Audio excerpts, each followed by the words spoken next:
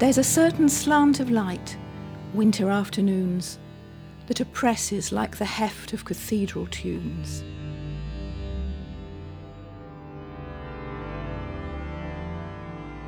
I'm Norman Rosenthal, and I'm a clinical professor of psychiatry at Georgetown University School of Medicine.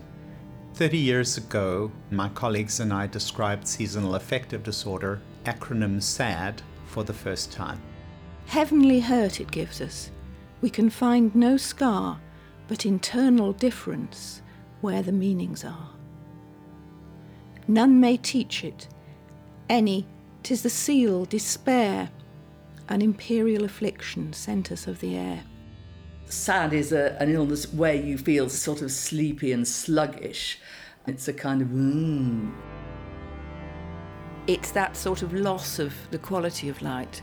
When the light is going downwards, that it really gets to me, which is why, for me, November and December are definitely the worst months. Depression, anxiety, feelings of failure, feelings of, wanting to end it all. It's when the light is getting less, when it's lowering day by day, it's getting dark by 3 o'clock in the afternoon. That is absolutely the worst thing. Apathy, lethargy, inability to function in a normal way. Your brain doesn't work. You knock into things, you break things. Not only do I feel different, but I look different. It's a very primitive feeling, I think. An expression I always used to identify with was this expression, the hour of the wolf, because that's exactly what it felt like.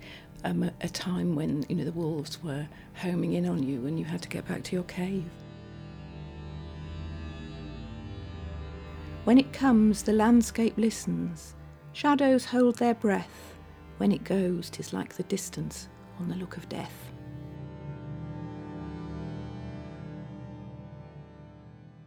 I'm Tilly Tansey, Professor of History of Modern Medical Sciences at Queen Mary. Well, I've been at Queen Mary School of History for 4 years. I'm a specialist in the history of modern biomedicine, and my colleague Thomas Dixon heads the Centre for the History of Emotions. So for some time we've been talking about areas of common interest. I run a particular kind of meeting called witness seminars, to which we gather together people who've been involved in particular debates or discoveries or events in the past 30, 40 years to discuss what really happened, i.e. to get behind the published literature, to hear the hidden voices, not just the well-known voices. I'm Thomas Dixon, and I run the Centre for the History of Emotions, and we're interested right back through history, but especially modern history, about the way that feelings have changed, and very often that includes a medical dimension, what has been considered pathological or healthy in terms of people's emotional lives. And so Thomas and I thought that this might be a good mechanism, a good forum to use to explore something of common interest to both our research groups. As soon as Tilly suggested SAD as a topic, I thought this was a brilliant example of something that historians of emotions could really get their teeth into, because it's quite a recent phenomenon with a history, but quite a short history.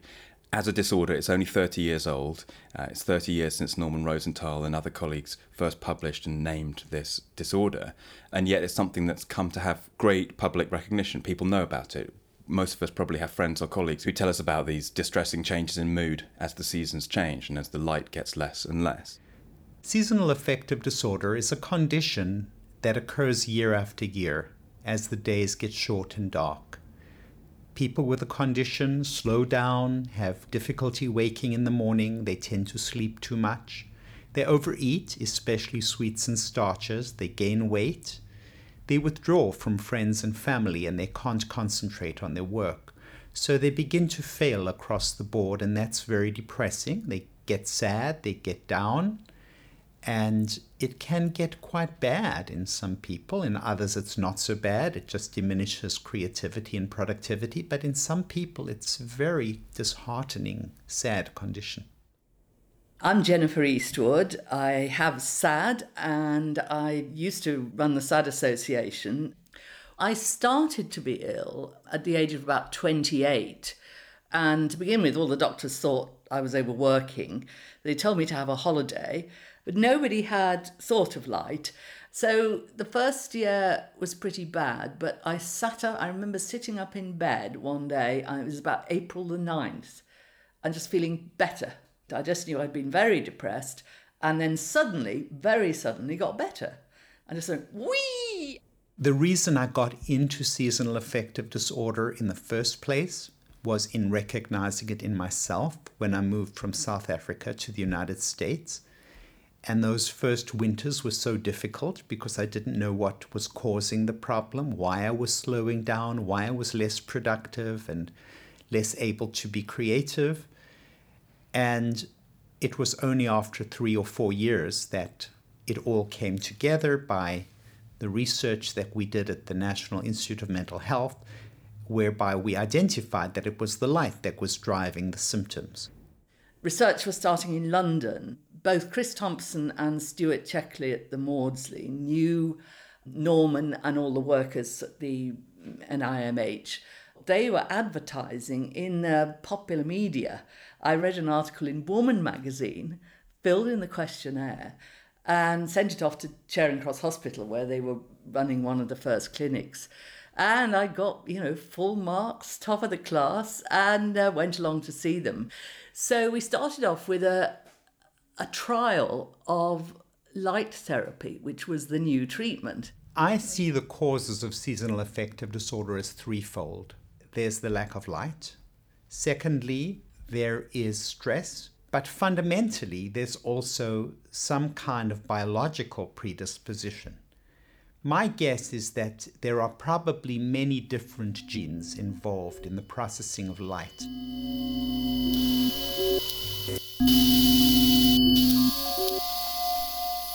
They'd got this huge metal box, which they'd made in the hospital physics lab, just very crude, with lots of bright light tubes. They dragged this old box next to my bed one morning, and I kind of grunted and turned over and all that sort of thing. Anyway, I did this for a few days, and one day I sort of sat up, and I still felt awful, sort of psychologically, but I felt very different. So I said to one of the doctors, "Do you know what's happening to me?" He said, "Yeah, you're getting better." The more light I had, the better I was. Emily Dickinson says, "Inebriate of the air am I, and debauchee of dew, reeling through endless summer days and inns of molten blue." So it gives you that feeling. The poet really sees there's something going on here. Light in various forms has been one of the mainstays. And in the United States, the United Kingdom, and many other countries, light has been delivered in the form of a fixture that somebody takes to their home, puts on a tabletop or desk, or stands up on a stand, and that gives them sufficient light in a safe way to reverse the symptoms. Everybody's experience is a little bit different, but for me, if I'm down on a winter day and I sit in front of the lights, within, I would say, even minutes, I begin to feel better.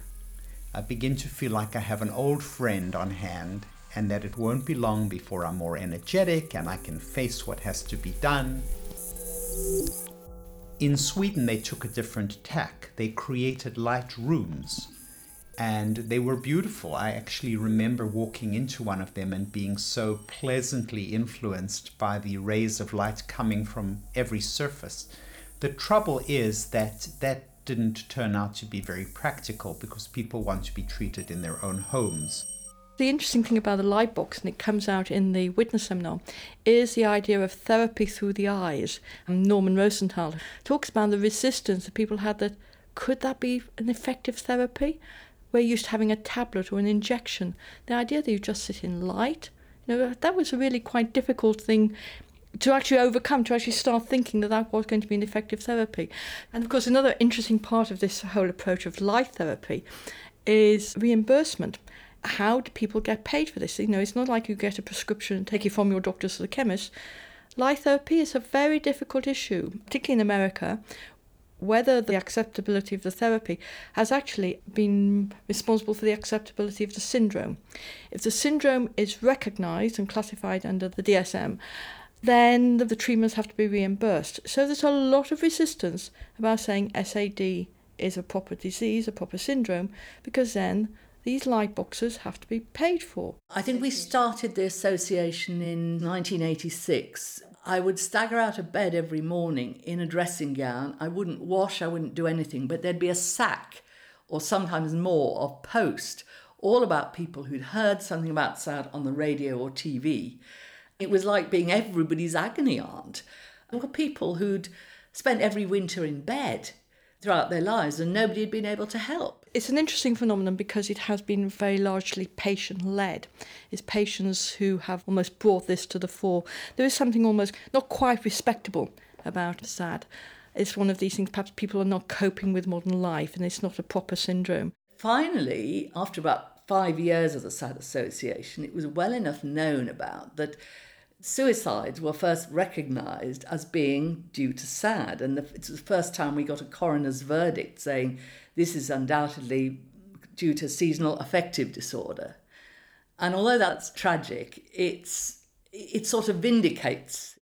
SAD is a very nice example of a kind of case study in the history of emotions. For an emotional disorder to emerge, certain things need to happen. You need to have some actual mental distress, you need to have people complaining of it, but you also need a lot of other things. You need experts, doctors and scientists providing new names, new categories, new tests, new diagnostic criteria.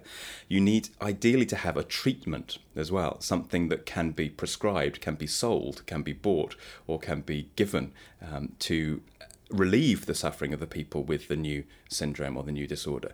But you also need a great deal of public awareness, and for that you need the media, you need culture, you need maybe films or books or movies, you'd certainly need radio programs, newspapers and magazines.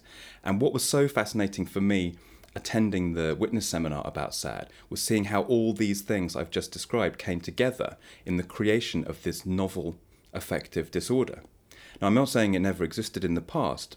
What I am saying is that with this name and with this particular configuration, it didn't exist in the past. After we described and named seasonal affective disorder, we went back into the literature and found that the French psychiatrist Esquirol in the early 1800s had recognized a businessman who had come to him at the beginning of winter and told him about past winters where he had had tremendous problems of what we now see as seasonal affective disorder. And Esquirol said, at the beginning of winter, you have to go to the south of France, and from there you have to go to Italy. And he managed to prevent the depression with this geographical cure. We may well suppose there's something fairly constant about the human body across times and places. Of course, we're all different and we're all affected in different ways by, for example, the seasons changing or by sunlight. But we tend to assume there's some underlying organic unity to the human body, to the human physiology. But that is very hard to get at. And what historians can show is how the articulation of that body, how the way that body expresses itself and is interpreted, and how that body affects mental experiences and mental distress, changes over time and can change quite rapidly. Then there were other descriptions going into the 20th century. One very prominent case was by a Colonel Fromkus, who described a patient he called the unmarried clerk. And every winter this person would experience these same symptoms, which we now see as seasonal affective disorder, and yet because he was viewing it through a psychoanalytic lens, he interpreted it all in terms of Freudian dynamics. Historians of psychiatry sometimes talk about transient mental illnesses, ones that come and go. Something called suppressed gout in the Victorian period, people aren't any longer diagnosed with that, or something called Busman's stomach, which was a very particular psychosomatic disorder. And it's really not to say if something is a transient mental illness that the suffering is transient or the disorder is not real. It's a question of the way that doctors and scientists categorize and recategorize the mind and the suffering of the mind. And it may be that in future generations, SAD will remain as a diagnosis, or it might have been subsumed in some other new way of talking about depression or melancholia, which have been discussed in very many different terms, but with some consistency over the centuries.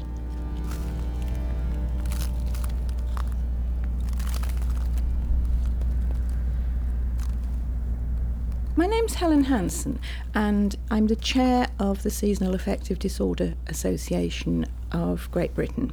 Until recently, I was a full-time artist. My subject matter was the British countryside, and that's where I wanted to be. If you look at my art, if you look at the landscape etchings that I did, you would probably see that I was a sad sufferer. Looking back at them over 25 years or so, I can see that they simply divide into seasons. My customers were always sort of divided between whether they preferred what they called my mournful seascapes or my bright plants. It's a curious split, really, between loving it and hating it. I think that part of the reason why I suffer so much from the seasons is because I really experience them. And the part of me that's the artist likes to wallow in that. The fact that it makes me feel physically uncomfortable and mentally disturbed, it's all part of the package. It's very useful to see seasonal affective disorder against the backdrop of animal seasonal rhythms.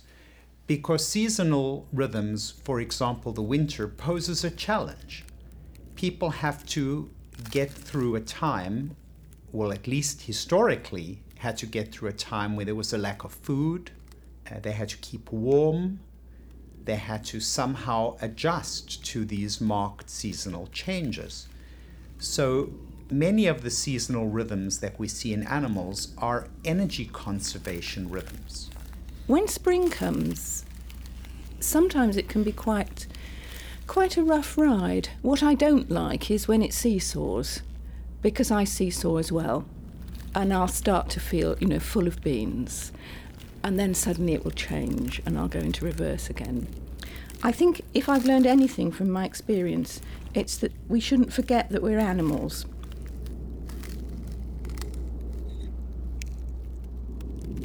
At the Witness seminar, the chairman, Brian Follett, mentioned a really striking image of a group of muskox in northern Norway, surrounded by snow, just standing there for weeks and weeks at a time, just surviving. They're not hibernating, they just stand very still, frozen almost by the extreme weather. And Brian Follett said, wouldn't it be nice to ask those muskox how they felt? There's a condition among reindeers in Svalbard called Arctic resignation, where they just freeze on the ice, and if a predator were to come, they wouldn't even move because winter is more dangerous to them than a predator. And having to exert energy and burn up calories would be more dangerous to them than predators which don't actually exist in that particular environment. So I think if we see winter historically as a challenge in terms of being able to get through the winter where there's very little food and the temperatures drop, you can imagine how some people might have benefited from being less active and gaining weight in the winter. And those genes might have been selected at those times. Nowadays, nobody gives you much credit for gaining weight and being inactive. You don't have a selective advantage. People might just say you're lazy, or you might have a competitive disadvantage when everybody's expected to work all year round, all day long.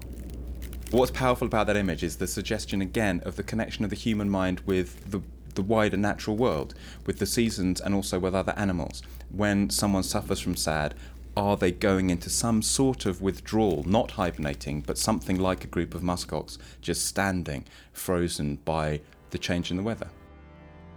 It's a modern psychiatric disorder, but in a way maybe it's even a product of the modern world, the fact that we've wrenched ourselves away from a more natural rhythm of life and from the seasons.